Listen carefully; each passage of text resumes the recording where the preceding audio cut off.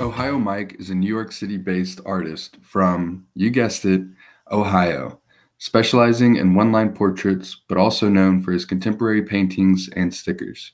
Growing up, Mike was the kid in class always drawing, and as he grew older, it transformed into graffiti. When he got to New York City, performance art stuck out to him. He was eventually asked to draw live while a band was playing, and the art was being projected onto the band itself. Ultimately, Mike combined all of these experiences into one art form, one line portraits. It's art, it's performance, and it's a lot of Mike. Thanks for joining this episode. Let's fire it up.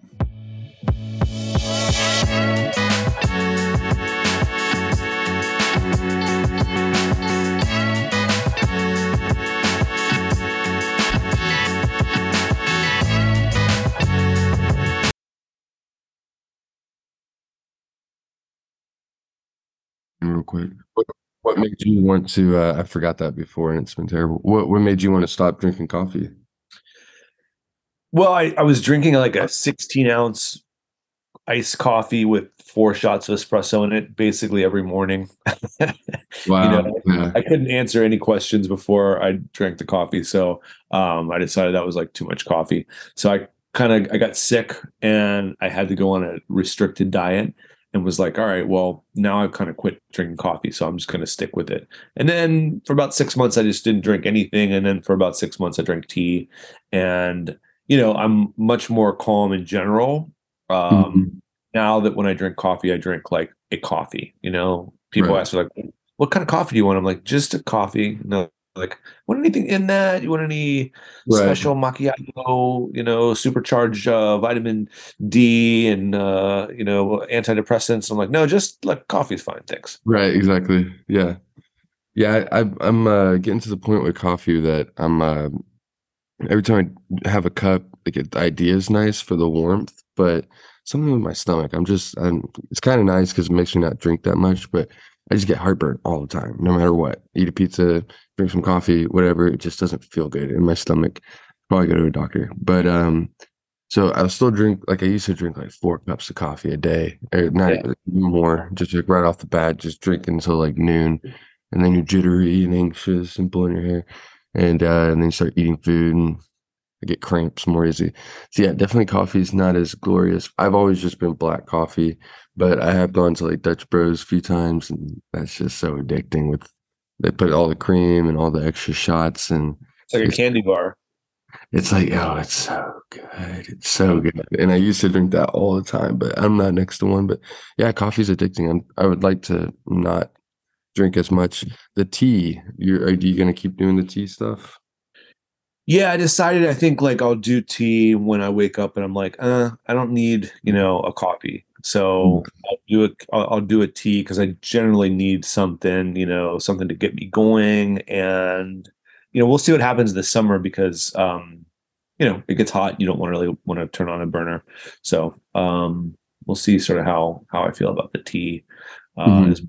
as we go. But yeah, definitely. I've got a solo show tonight. I've got a group show that we're installing after the solo show that opens Friday and goes all weekend. So I need to pick it into gear. You know what I'm Yeah, saying? exactly. Yeah, I feel that 100%. Coffee's good for that, especially if you're not doing it often. Like in college, I hardly ever drink coffee. And then I had to help a buddy move one day, and then so we moved like all day, and then moved, drove up to Dallas to see my girlfriend at the time. And yeah, I had this ginormous frappuccino. I was ready to go. It was like a different animal. So You still remember the exact moment? That's interesting. Yeah, I didn't drink coffee until I moved to New York, and then I said, "How are these people, doing this? I don't get it." And then once I started drinking coffee, I was like, "Oh, that's yeah, how. That's yeah. how." Especially good coffee. Anytime I go abroad to like Central America, I mean, it's truly just like a different bean. It's so much like, it's right next to the source, and you get some like oily stuff on top of it, and that stuff gets you going, and it's not that jittery. I feel like we're talking about drugs now, which I mean, coffee is technically a drug. Yeah, it's my last bastion, the last hurrah. Sometimes Yeah, some ad. exactly. Yeah. So you don't drink any alcohol? No, I know. I've been sober for almost 5 years now. Oh, nice. Congrats. I basically quit when my wife quit. That's She had awesome. a mental health crisis that caused, a lot of stress. And when we kind of came out of that, she was like, "I'm gonna get sober," and I was like, "That sounds horrible." But 5 years in, I'm like, no, it's like I feel a lot better all the time. Get so much more done, and you know, um, relatively enjoy my life compared to how my life was. But I'm also, like in my 40s. So when I was in my 20s and 30s, I couldn't have imagined such such anarchy as like being sober. But yeah, Yeah, it's been a good run. good. Yeah, I my sister is sober, and but thankfully I'm not like that. Anyway, and like I said, anytime I drink, I want to fall asleep or my stomach hurts. Like it's a perfect built-in mechanism. But You get I, confused about who Robert Plant is, yeah, exactly. I went to well, she's not the one that's sober, it's a different sober because she was passed out drunk at like 8 p.m. But anyway, I love the idea, even before she got sober. I just love the idea of like it's cheaper, there's less heartburn for me, moving forward. Like in my 30s, I'm 29, so I would love to be able to get it together by the 30 and just be like, yeah, I'm good. I love wine on occasion, but it's a food in my mind. But Yeah. anytime, like I haven't gotten a hangover in like almost 2 years. I'm like, man, Good might as sign. well completely write it off. It's just an expense at this point. Yeah, it definitely is. I've noticed that big time. I actually have money all the time because we don't spend Right. anything on alcohol. So Yeah, just gotta buy more coffee, I guess. Well, I appreciate you hopping on board here and chatting. I've had some fun speaking with Bermeo and a couple other guys in his group, and so yeah, he's just sent over all these people that are like, "Hey, they're badasses. You should chat with them." So I appreciate you hopping on. sure. Otherwise, do you want to give the audience an introduction into who you are? Yeah, yeah, sure. Ohio Mike, the one line master based in New York City, trying to bring the street 70s and 80s inspired graffiti into the gallery, working on single lines to make sure I'm able to draw your portrait in less than a minute, based in a New York minute, and known for my contemporary art painting, portraits, and stickers. A lot of street art stickers out there. Nice. So what made you get into art overall? Just getting into art itself. Yeah, man. I mean, I just kind of like, moved out of Ohio and had always been drawing. My brother taught me how to draw when I was 5, and it just kind of took off from there. I was the kid who, in, school, was always drawing through class. And fortunately, I had the kind of teachers who were, would make sure that I was taking the best notes in the class, but underneath that would appreciate that I was, keeping my mind occupied with some illustrating. So Hmm. once I moved to New York, I, you know, had kind of like always just been doodling and kind of like brought that automatic obsessive drawing into graffiti. Realized there are millions of eyeballs in New York City every day, and they can walk by your art if you are as slick as the advertisers who post up street bills and lots of different guerrilla wheat paste and things that they put up on signs and throughout New York City. So you can get in on the game too if you want to, put your mark in the public sphere. So I was able to do that. Did a lot of like performance art stuff when I started out. I have a friend who I grew up on the same street, and he moved to New York first. And then when I moved here, he really got interested in performance. Went to Brooklyn College for his master's in fine arts in performance. And as my primary collaborator, he and I did something called Life Partner, where we were conducting a long term and continue to do this performance to this day, a long term durational performance where we grew up on the same street and then we lived on the same street again. We wrestled on the same team, and then we wrestled in art galleries around everyone's expensive work, oftentimes getting kicked out. but the performance was something like capoeira, maybe. Mm. And it's something we still do to this day. We've done it around the world. So really, really interested in the element of live performance and art. And so I kind of try to bring a live performance to every experience that I do in art, whether that be graffiti or portraits or oftentimes painting. Okay. And so you've been drawing since you were a kid, and whenever you got to New York, started beefing up. When did you know you wanted to try to turn this into like a actual career? Is it is it a career? I think it's funny. I was talking to Al Diaz, who's Basquiat's graffiti partner and a collector of my work, gratefully. And he just kind of said, I was talking to him about trying to not, go into the red. He's like, well, art's a net loss. So if you're trying to Right. stay out of the red, good luck. But I think it was I was in a cult pretty early on in my time, early 2000s in New York, and as part of being in a cult and coming out of a cult, you are very lost. So the only thing that was able to really heal my mind was the artistic practice, and so just the practice of art making was really healing to me, getting me back into my own self. And so once I did that, I started moving away from being like Henry Darger and squirreling away all of my art in a janitor's closet and just showing that work. And so for my 30th birthday, I had a close group of friends in a boutique hotel room in the Lower East Side for a small celebration, and that's when I showed them. I had just drawn 300 drawings in about 3 months, and they were like, "Whoa, this is really good stuff. You should do a show."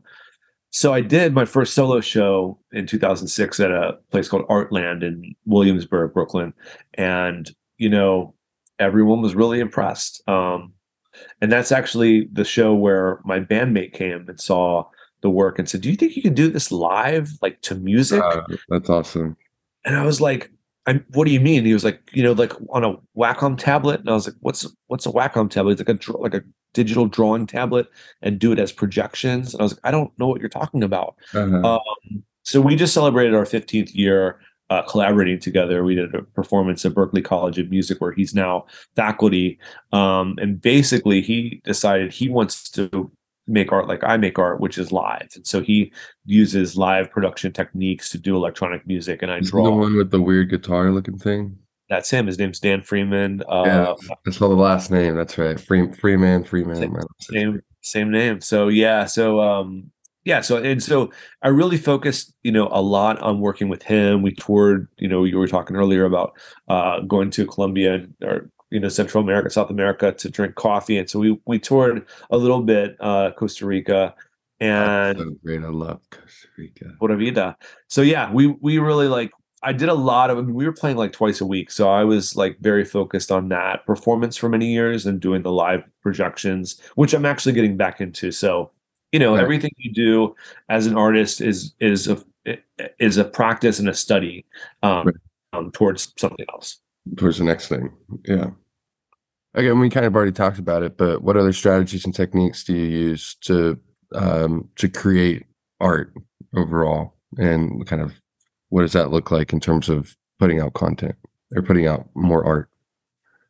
Yeah, I mean, I think there's an analogy I really like. When I was younger in Ohio, living on a river, we had kneeboarding.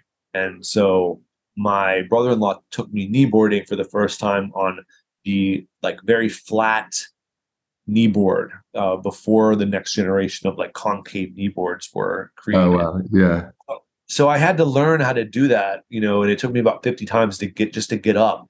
And by the end of the weekend, I was like doing twists and flips. But I think learning on the less good the less good one helped me when I got onto the concave kneeboards. I was like, oh, I'll never fall off of this, right? And right. so I think about that with art and tools, especially working with tools that are like kind of like de-skilling, they call it, working with tools that are not archival, working with things that are ephemeral, doing a lot of graffiti on trash as practice. you know, that's kind of that's a little bit of my like strategy is like, what's permanent and what's ephemeral. Um, and so most recently I've kind of like, as someone who was always told you should, that's great, you should paint that, right? I'm an illustrator, so even when I work with paint, I draw. So you can see the piece behind me is Hmm. basically me using this needle tip paint pen that allows me to draw, but gives the feel of paint because it is paint. So I am a painter now, you There know. you go. Yeah. Paint pen. Same thing with the digital drawing. I always called it animation, and animators are like, no, it's like 52 frames per second. It's not animation, But how I use the application, I am animating. I'm animating the line. Um, the same thing with performance art. Like, they're like, you didn't study performance art, you don't know what this is. And to other people, they're like, this looks like it's live. It doesn't look rehearsed. It doesn't look thought through. And that's the kind of performance art I want to do. I want it to like be unclear whether it's really happening. What is happening here? I want people, to be confused about the kind of work that I'm putting out. And so that's kind of the strategy. The strategy is to embed it in the fabric of space and time and make it look like it's like everything else and not something, forced in there. Hmm. Um, I'm curious with these, I'm just looking at the Instagram with the New York Minute, which is a great idea. Where do you go to like, some of these look like they're at shows, but some of them look like they're kind of out in public. Yeah, When do you do those? that's kind of the live element. So like wherever I am is my studio, Right. wherever I am is my practice. And so I am always looking to draw the next portrait. In recent years, I've been brought into galas to do them, for a pretty penny. I've been, That's you know, I'm available to be booked, to right. do portraits for, events. And it's really rewarding to the degree that there's a captive audience. So I always love a place where someone's ready to have their portrait drawn. Because years and years of like standing on the street, like begging to draw someone's portrait, now I actually have a captive audience in most places I go because they know me from, the Yeah. portrait game. They see it on Instagram. They want their portrait. So yeah, I do it everywhere. I do it at my own art shows. I do it, on the street at parties. A lot of I'm kind of known as an artist. So a lot of what I do is I, draw, at parties and at events, and people are like, "Oh, I'm so lucky, I got my portrait drawn." And it's just, happenstance. When I start to feel it, I'm like, "Okay, this is happening right now." I like that. You're an artist. Yeah, it'd be pretty cool. You step into the club and everybody wants a picture and you're just dishing out. Do you sell them on the spot or is it just kind of like, here you go? Yeah, that's tricky. I mean, so I did about 13,000 on the inside of matchbooks, all serially numbered, for about 15 years. It was my thing, like, matchbook guy. I would get on the L train going home to Williamsburg at, the 8th Avenue stop in Manhattan and ask if I could draw someone's portrait. And the first three people would say no. And then somebody would be like, okay. And I would draw it. And then they would just be like, oh my gosh, I can't believe it. And then the next people would start to kind of queue up and even like jockey for their next, Mhm. portrait. So by the time I left the portrait, by the time I left the train car, everyone was like, "Oh my gosh, what just happened?" So Mhm. that's kind of where it started. It was like a free service, It was before I was on social media, so no one knew who I was, and it was just relatively anonymous gift economy. Right. Um, and, as I kind of went through, there became a value to it. And so, I would charge, people for it. When I'm at my shows, I'm obviously like trying to sell work. So in that context, and sometimes I have a percentage that I'm trying to give to the curator. So I'm trying to make money in those situations. So I will put a charge on that. And then the event's been very lucrative. There's a fee for an appearance for me. So that, covers me Right. to draw everybody in the space, because they're very generous with that fee. And I don't feel like, I have to measure how many people I'm drawing or ask anybody for any money. That's awesome. That's pretty sick. I like these drawing paintings too, like quite a bit. Um, one of these posts from like 17 weeks ago. I don't know. It shows you in front of three of them, and I like the blue in the background, but I like it. It's like I like the smaller lines. I'm trying to paint a little bit more, and just getting inspired talking to you guys. Oh, And one good. thing I'm realizing is like I really don't like a lot of the art that I like to see online is with these smaller paint pens or whatever, and they like pour the paint in. They might do these cool little angles or whatever. Um, anyways, I That's like. good. That's the goal. I mean, at least for me, is to, make work that inspires other people to make work. Because that's what's happened to me. I was really like, when I moved to New York, I started seeing this graffiti tag everywhere, this alien head with tentacles, and it was somebody called UFO 907, and I just saw it on buildings, and any direction I would go, I would walk out of the train and I would look this way and I would look that way and I would say, oh, there's the alien head graffiti. It's got to be that way. And so I would really think about it in terms of it being more like archaeology, Right. sociology, and anthropology. And so that's kind of, to me, when I was like, okay, actually, graffiti is much more than just, somebody tagging something. It's actually has the placement of it, the Right. context for it. There's so much more meaning to it. And that's really when I became an artist. Oh, that's awesome. In college, so this is one of the big mistakes I made in life. I got a degree in nutrition, thinking at pretty much a state-ran college, they would teach us the truth about like how to eat. Yeah, it's complete bullshit with the pyramids and everything. But in that time, I had taken a linguistic anthropology or an anthropology class, and then I loved it so much. I got such a good grade. It was so logical that I went into a linguistic anthropology class. And one of our, and whenever you're like and I was like a junior at this time, but as a freshman, sophomore, you see these people walking around campus or on like West Campus, and they're like taking photos of whatever because they're in a photography class or they're like taking samples and stuff. You're like, oh, that's cool. It's like outside, and you're like learning on the fly. And, it's part of your homework. Just walk around and do that. And so, sure enough, for linguistic anthropology, they're like, we're going to do a project on signs. So go around, take photos of different types of signs. And I love photography too. And at the time, I didn't look at myself as a photographer, but I enjoyed like all the angles and getting things rectilinear and stuff. So it was one of my favorite like projects that I did was just going around West Campus and taking photos of all of the different like parking signs, but also graffiti. And that's really what it ultimately all became, was just these different types of graffiti. But yeah, graffiti is interesting, especially like if you were to map out this like UFO 809 or whatever, and you try to map out like where all the different tags are. I think it would be interesting because you'd probably locate the person's house because it'd just get like more red, like more dense, right close to this little UFO's like pad.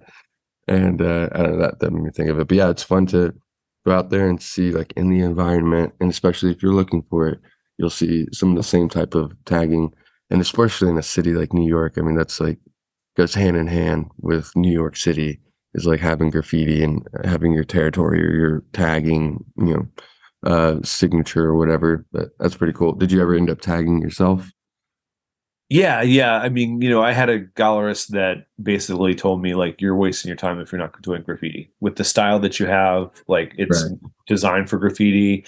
And if you don't want a million eyeballs on it, every day, then don't do graffiti. But Right. things really kind of like opened up when I started doing graffiti. And people started seeing my tag. And like, in the same at the same show that after 17 years, I finally located and met UFO. Okay. Same show. I meet him, I draw, his portrait, and I say, here, I'd like to give this to you. And he turns it over and it's got my tag on it. And he's like, I've seen this around. Oh, nice. And he was like, cool, man. I was like, you're amazing. I was like, total fanning out. And I said, Right. you're amazing. Just, I'm an artist because of the work that you did in the early 2000s. And he was like, cool, man, have some stickers. Right. And same party. Okay. Same event. somebody came up to me and they said, "Are you Ohio Mike?" And I was like, "Yeah." And they're like, "Oh, I'm such a fan. I follow you on Instagram." And I was That's like, "What awesome. is happening?" And it just occurred to me to just say to him, like, "Cool, man, have some stickers." And I kind of like, in the Ah, same breath that I finally met my idol, somebody, I realized I was actually like somebody else's idol. oh, that's so cool. Play it all cool. Like, yeah, man, take some things. One thing that I think it would be is funny. I mean, you do yours in a minute and you got your style, but there's that guy on TikTok who's like pretty. He like makes these super high detailed, the Hispanic dude from New York. I forgot his name, but I don't know if, and it's not just on TikTok. He got famous on TikTok, but I see him on Instagram. Um, yeah, he's like gotten really popular by sitting on the train and he draws someone, but he probably spends like 20 minutes on it or whatever. Do you know who? Yeah, I do. I met him this summer, Oh, and no I way. saw him walking in the streets of New York, and I was like, "Hold on a second, I got to draw this guy's portrait, right?" Yeah, Because it only exactly. takes a few minutes. So I was like, "Hey, man, I've got your portrait." And he was like, "What?" And then it was the same experience that a lot of people have with me. It's I say, "Hey, I'm drawing your portrait," and they go, "What?" And then it's done. And like Right. 30 seconds later, they hold still, and then they have a portrait, which is not. I mean, it's different than what he does, but like Right.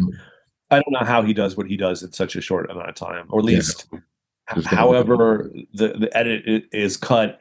But he was surprised to have his portrait drawn, as we all are who are also right. portrait artists. Yeah. But it was cool because I didn't know who he was. My friend was like, "You have to draw this guy's portrait," and then That's I did crazy. it. Then I took a look at his Instagram and I was like, "Wow, that's some real talent." So yeah, Yeah.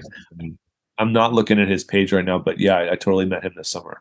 I thought when I first saw that video, I was like, I got to do that, but my art's gonna be so shitty. Like, just be like, hey man, I drew a portrait of you, and it's just like complete shit. Just You know show. what though?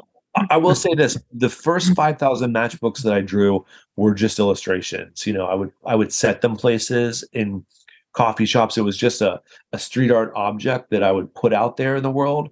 And when in those early ones, like whoever has those, like I love those things so much. But right around 5,000, my friend said you should draw portraits, and I was like, I don't draw portraits, and he was like, you could, you know, Yeah. and now I do. So you know, it takes some time.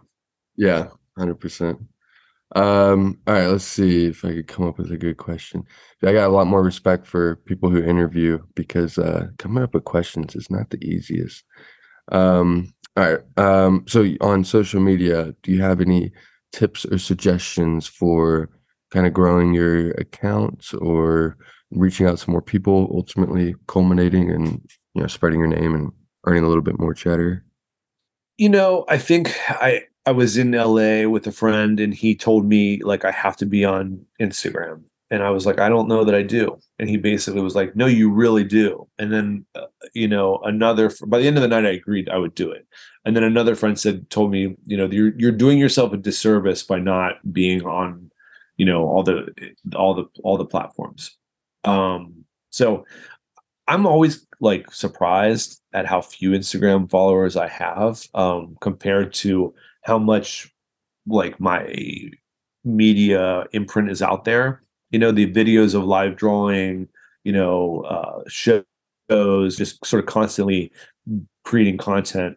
I'm a little bit surprised at how like, few Instagram followers I have compared to, I don't know, others who are doing similar things. That said, like basically like I was really late to the party and I still, sort of consistently grow followers. And that is about just constantly generating content. So, you really do lose the traction if you don't continue to put stuff out there. Um, Does that stress you out? I guess you're Yeah, not. totally. It's a second job, of course. It's Yeah.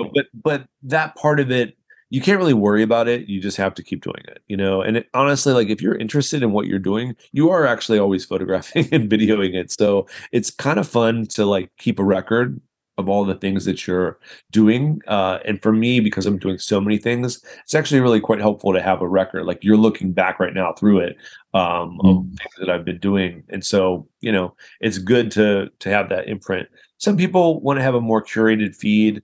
I like the sort of like blog aspect of like you could go all the way back to 2017 or 2018 and see like what I've done. And some people spend the time, like I'll still get like a like from like 2019 sometimes, which is creepy. You're like, what happened? How did you get a hold of that? But yeah, I mean, I would say just like continue to be active and to continue to put yourself out there. I also think like other people's stuff. I mean, that actually helps the algorithm, like put you in queue and keep you sort of connected to others. If you're not getting someone's information or updates from them, go and like a couple of their posts, and then that will refresh your connection in the queue. And then I think like see where use social media as a tool and see where other people are going, go to those places in person and connect with those people in person after you've understood who they are online. Yeah, I feel like, at least, I mean, personally, Instagram's like a really good dating app. Like that's pretty much what it is. You're trying to just show off, like, hey, I'm a good guy, I'm a cool person, I like artistic stuff or whatever.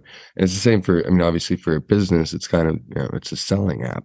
You're really trying to showcase kind of who you are, what the personality is, what the product is, and then bottom line, the best way to do it is in person. It's a cool reflection of it on like a social account.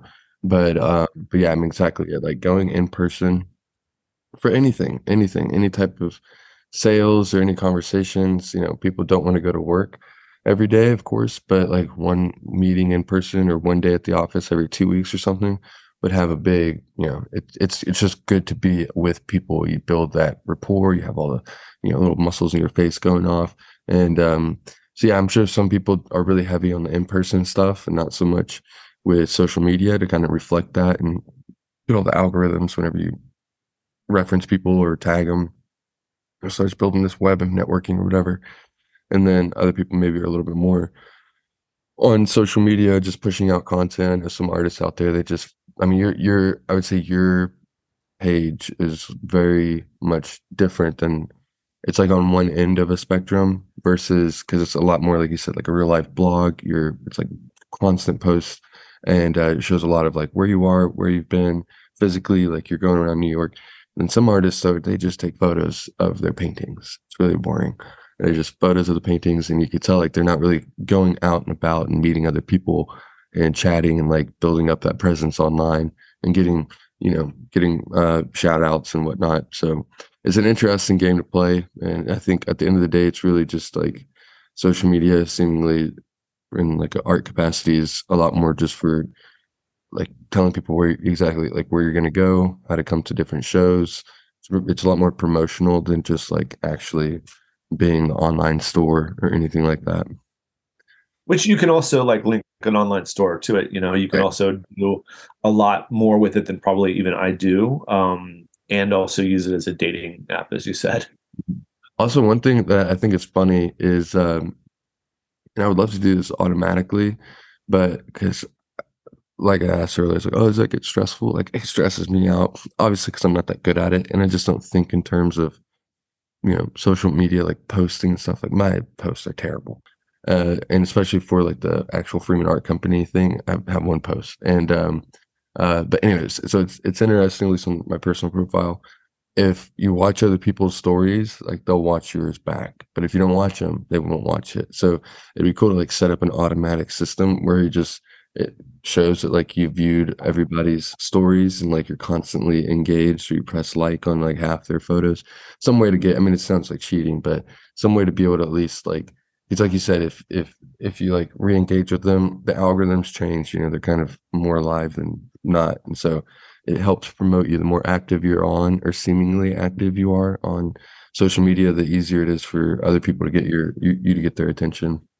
But I mean, as you mentioned that, I'm actually like sitting here reviewing everyone's stories so that I appear in everyone's stories. So yeah, you can do that. It's a thing. And it's nice to see, other people's stories, but after a certain point, it's just a lot, it's a small little 10 seconds or 4 seconds of a little video. It start to go crazy. Nothing like solid, but hard to keep up. Yeah, it is. So So in terms of like, have you gotten any larger like commission opportunities from this aside from the portraits? Has anybody, are you trying to do like your next solo show or anything regarding that? I'm not really into commissions. When I get commissions, I feel like a lot of pressure to create what somebody else wants, and I just never got into art for that reason. So, typically, like I will tell people, I will kind of like sort of like a most almost like a Buddhist monk sense. Like I'll say, this is not the commission you're looking for. Please step away, go home. I'm not going to do it. And then they'll come back and they're like, no, but I really want you to do it. And I'll be like, I'll do it, but I'm only going to do what I do. So if that's acceptable, then you can accept it and don't ask me for a different color or, you Right. know, this to have teddy bears in it or whatever Right. sort of Yeah. specific thing you want. So yeah, I do really just stay focused on the work that I create, that I'm inspired to create. And if people, like it or want to adapt it, they can. I have done like some logos for podcasts and different things like that. Logos are my least favorite thing to do.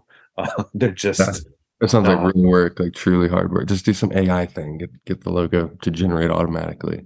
yeah, I mean, I wish I was like into AI that way, but yeah, I do everything kind of by hand also, so it doesn't necessarily translate digitally very well, I don't think. But yeah, I mean, I really focused on just like, especially the last year or so, doing Art Basel, doing Art Expo New York, putting my work out there, to have the eyeballs of like, the top collectors take a look at it and get familiar with it and be introduced to me as an artist, and sort of see where that goes. It's like less lucrative than going the commissions route, Right. but maybe a better long-term prospect. Right. Exactly. So how do you manage like negotiations or pricing for the drawing? Like if someone's like, yeah, come to this, art show and we'll pay you, this much, and you're like, it has to be more, or is it always just like, yeah, that's better than what I had before? If you go too high, people just walk away. So you have to be careful with that. But yeah, I mean, I didn't really want to do events. So the way it all happened was I was like, I don't want to do this. How much would it cost for me to come there?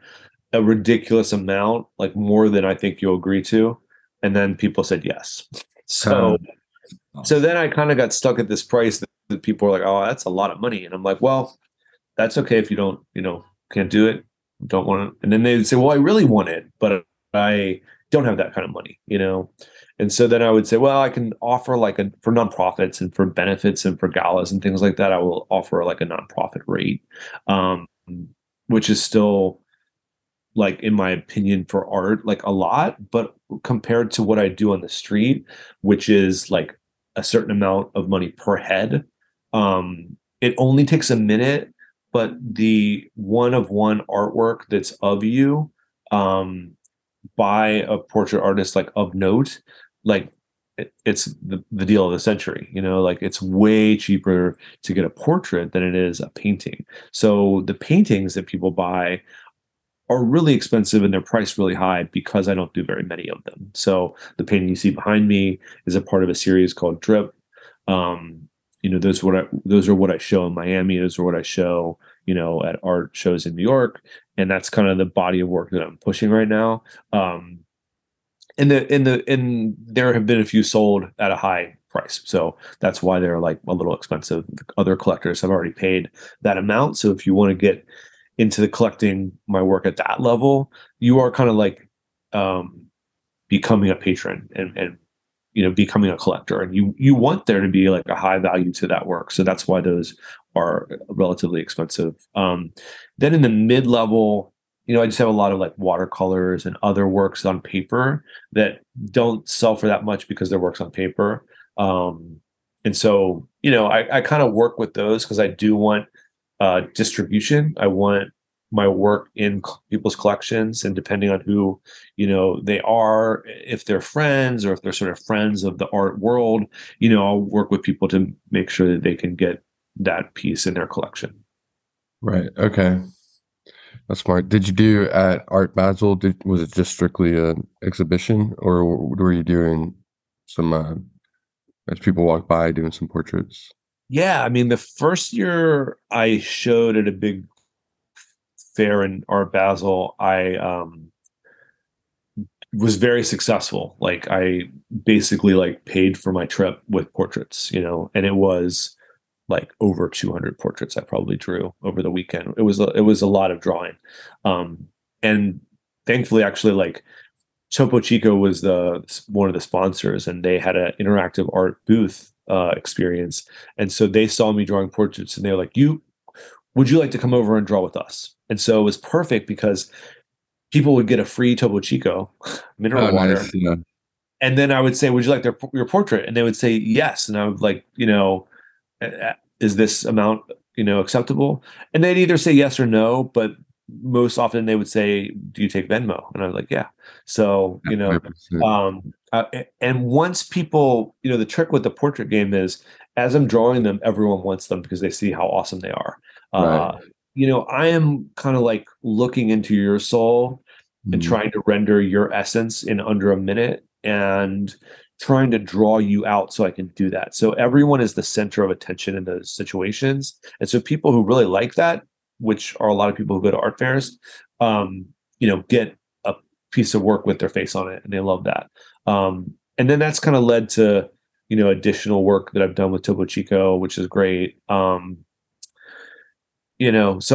I've done a lot of the portraits to help sort of pay for the expenses or defray some of the costs of just doing art, which is typically a net loss. Mhm. Be smart to hire someone just to, like, follow you around, or like a couple different people follow you around the Art Basel thing. Whenever things get a little low, you signal them. They come up, they start freaking out, and before you know it, you got 50 people giving you. Luckily I have friends who have other friends who haven't met me, and that's something that happens. They bring them up. They're like, "Oh, you have to draw this person's portrait." And then there's suddenly, because there's a line now to, Right. to get your portraits drawn. That's smart. I like it. So lastly, do you have any suggestions for like collaboration? I feel like that's one thing that just just chatting with you so far, and then of course how we were introduced. I feel like especially with y'all's community in New York City, that's a big strength that a lot of you develop is networking, collaborating, and all of that. So, any suggestions overall, or maybe just I don't know, we kind of already hit on it, and I know a lot of it's like you got to just get out there, but anything in particular like tactics or something if you're more introverted or you're trying to balance building more art versus should I go to someone else's or making more art versus going to someone else's show. Like, I don't know, I'm sure it comes up like, I don't want to talk to these people, but you're like, well, you might meet something that, I don't know, whatever you got to say. Yeah, no, it's a good question. I mean, if you're shy and you're really better with like one-on-one, then studio visits are a great way to collaborate with someone. See how other people use their tools, how other people set up their studios. I've collaborated with Bermeo. I've collaborated with a lot of other artists, and just seeing how we work together, you learn so much through interactive, communication and working together to produce something. So I've got another collaboration with an artist called Early Riser, where we do large works and we video and live stream our process because it happens pretty quickly. Over a course of an hour, we're able to paint a painting together. So those are ways to do it. It's just her and I in the studio, but then with a live Instagram feed. Another really great way to do it, especially if you're like more introverted, is through postal mail. I mean, during the pandemic, everyone was a little bit forced to figure out new ways to do it. So we did Zoom, collaborations where we would meet and stream it on Instagram Live and also on Zoom. We and then I had reached out to my idol UFO 907 and said, "Hey, actually, I just sent him I said, 'Hey, what's your address? I have something to send you.'" And I sent him a pack of like non like finished stickers. So like I would put my work on one side with a blank and say, "Hey, if you're interested, let's collaborate on these." And like no response. So I thought like nothing was going to come of it. And then one day I just got a package in the mail with a big UFO tag on it, and you know, he had completed the stickers, and was just like so cool to see my work alongside the work of somebody who basically started me off as an artist. That's cool. And that's his obviously his Instagram is UFO 907. Yeah. Yeah, he has a little UFO guy because it looks like his style is a little different now, but yeah, that's awesome. That's super motivating. Um, Crap, I was gonna say something before I got distracted with the UFO. Or something about collaborating. Oh yeah, yeah. One thing that I think would be interesting, and I've thought about it before. Obviously, I don't have like any followers because I'm not an artist. Um, but some way of the original idea was different than what I'm suggest, but basically it was like I like portraits, but like images of like a nice photograph of some Gaddafi or whatever, and then there's a little have like a small little like poster really, and a little QR code, and so you put this person up that was iconic and really changed a lot of things for a big group of people. Um, Gaddafi is a terrible example, but anyways. So you scan the QR code, and so you have this like person that's an icon of some sort, and you scan their QR code, and then up comes like YouTube videos or I don't know, different like links to different areas to learn more about the person. So really, you're putting together, and then as you build up more of these like icons, you start to collect them, and then every time you scan it, it goes to your profile, and so like, oh, this guy has like 30 different icons, and he's actually read through these things or whatever. So it's a fun way to like, put some art on the wall. And also over time, you're going to learn a little bit more about these iconic figures. So it's a little educational, it's artistic, and it's interactive. You have like a community around it. So with your That's a really cool idea. thank you. Yeah, so I think with your key pieces, that'd be cool if you already had all of your papers that or I'm sure it's a little thicker than paper, but whatever you're drawing on, and you already have a QR code printed on each one of them, and it's a separate one. And so then the person scans that QR code, it's unique.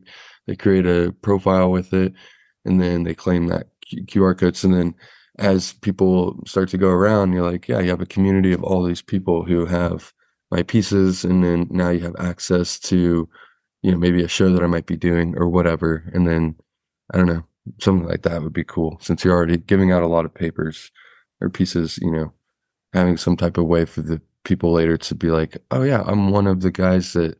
Plus, it would give a lot if everybody actually started like logging that they have a painting from you or a portrait.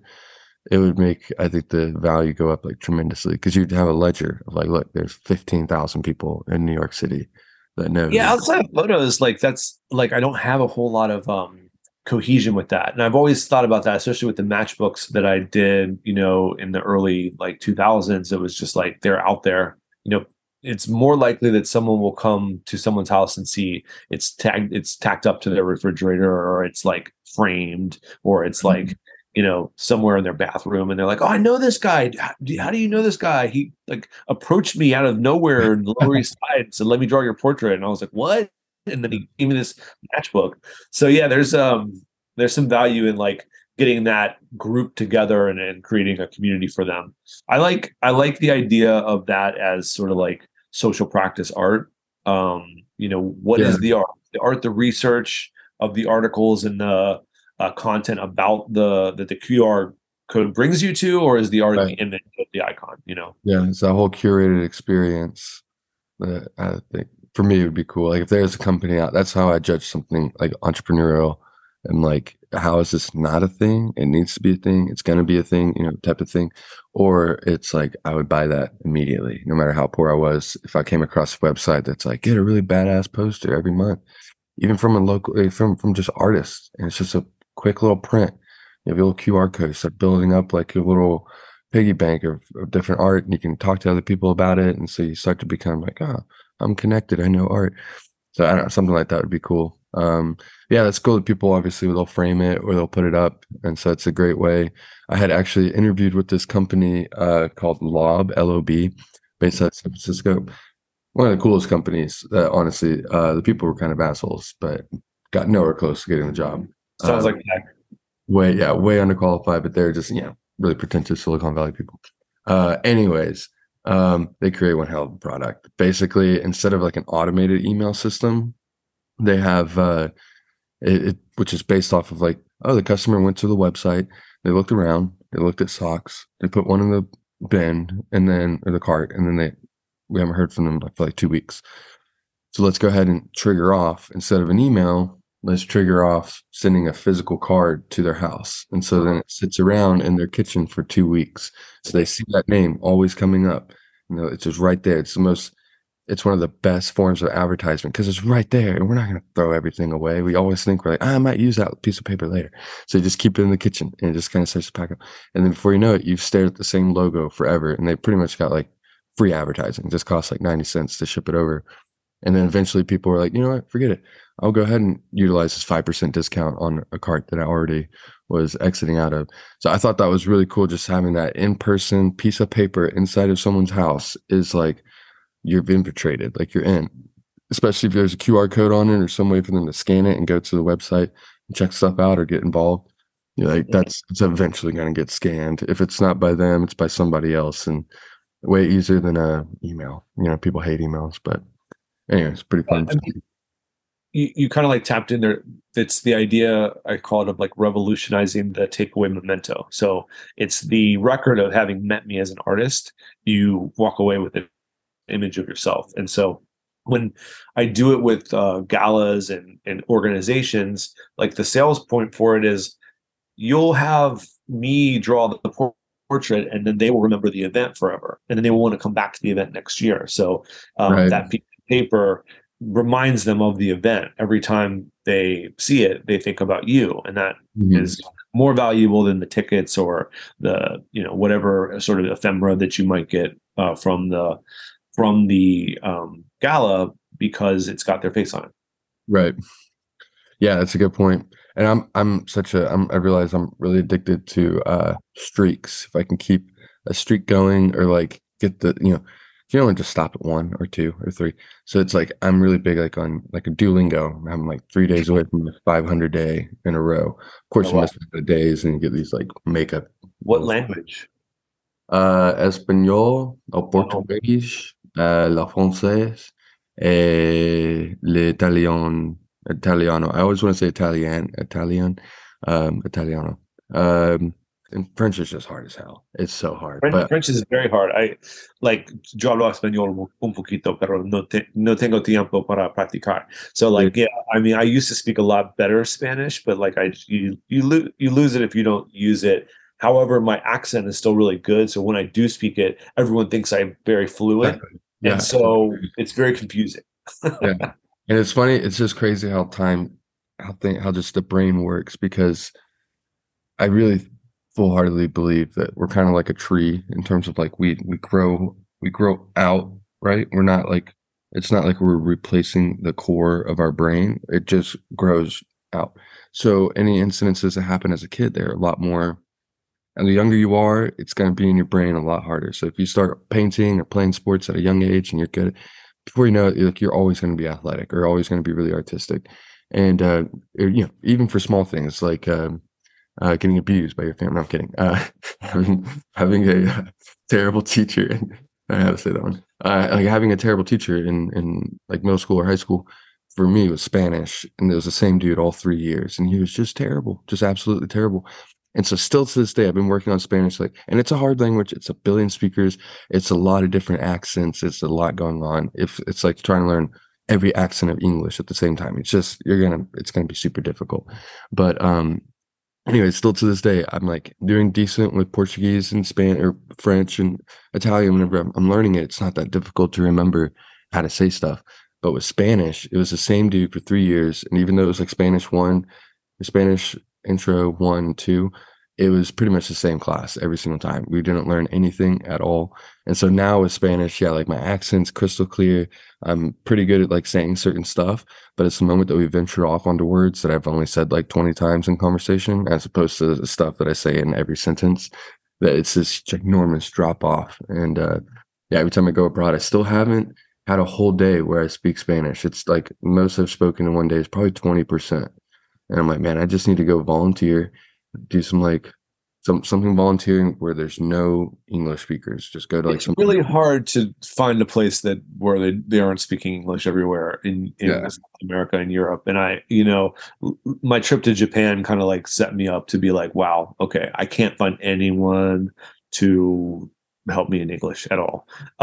Like in Tokyo, like being lost in the train station and trying to find somebody who you know, no one was either willing or didn't speak the language well enough to help me out. So like, yeah, if you want to if you want to go to, you know, parts of Asia, I think there's, you know, still very little English spoken in some Yeah, places. yeah. Otherwise, everyone speaks English. That's, you know, It's kind kind of of a problem, especially in Europe. It's really tough. You know, yeah. people thought, oh, I'll go to Germany, and you know, they're in They all Berlin, know. and they're like, everyone's speaking English all the time. So Yeah, yeah. and they kind of get annoyed if you want to. I haven't been to those countries, but whenever I went to Guatemala, I go abroad trying hoping that I'm going to speak more Spanish, and I mean, genuinely, yeah, everybody speaks English. All the Guatemalans speak English. And then if they don't, you're Yeah. like, oh, wait, like you're speaking Spanish, but it's not anything new. You're checking into the hostel. It's all the same stuff. And it's like the same conversations, But then I met a bunch of foreign. Selena, we're happy to have you. You're like, oh, what? Right, yeah, exactly. Yeah. When you get into a taxi, it's the same conversations. And so you're like, it's going on dates or like going on an adventure with people. But anyways, that was the first time around so many Europeans, and it was shocking. It was definitely they're like, oh, you're from Texas? Fuck you. And I was just like, what? It's what? Oh, I get the very opposite. It's very funny because when I say, you know, they're like, oh, what, you're American? I'm like, yeah. They're like, fuck you. And then I'm like, oh, New York. And they're like, oh, okay. Okay, well that's it. I was either gonna tell people I'm Canadian or something. Be like, yeah, I'm from Fargo. I have a And Russian friend who says he's Polish wherever he goes. That's nice. a little Yeah, you gotta do something. And pro tip. Yeah. yeah, it's just live if you feel uncomfortable and you'll have a better time. But yeah, they all speak English and they're all speaking English to each other. I mean, it's the lingua franc. It's just so interesting. I'm obsessed with language and yeah, I mean, we're pretty lucky that we know English, but at the same time, I'd rather know it and then struggle trying to find good conversation. But anyways, well, man, this was a fun conversation. I really appreciate you hopping on and chatting. This was a fun way to start the day. Any parting words or last bits of advice? No, go to Ohio Mike with zeros and ones and check out my Instagram page. Obviously, available for bookings for portraits. If you're tuning in, always trying to continue to be grateful for the art community I'm a part of, which is the New York street art community, and some of the, you know, people who blazed the trail before me. Just kind of a link in the chain when it comes to graffiti and art in New York. And definitely appreciate you today for wanting to speak with me and for hearing me out Absolutely. here. This was fun. And one other question is if people wanted to have you for an event, would you go outside of New York? I do travel. I'm actually meeting to go back to New Orleans, hopefully in June for their gala for the Contemporary Arts Center there, and you know, in conversations with different organizations kind of all the time. But you know, travel is something that I'm more interested in. I continue to Yeah. go to new cities and see what they're up to. They have tons of, you know, amazing artists themselves, but what I do is a little bit different than what everyone does, which is why you would bring me to your location. All right. Perfect. Well, now we know. Awesome, man. Well, I really appreciate it. We'll chat again soon. All right, brother. Take care. Yes, sir. Peace.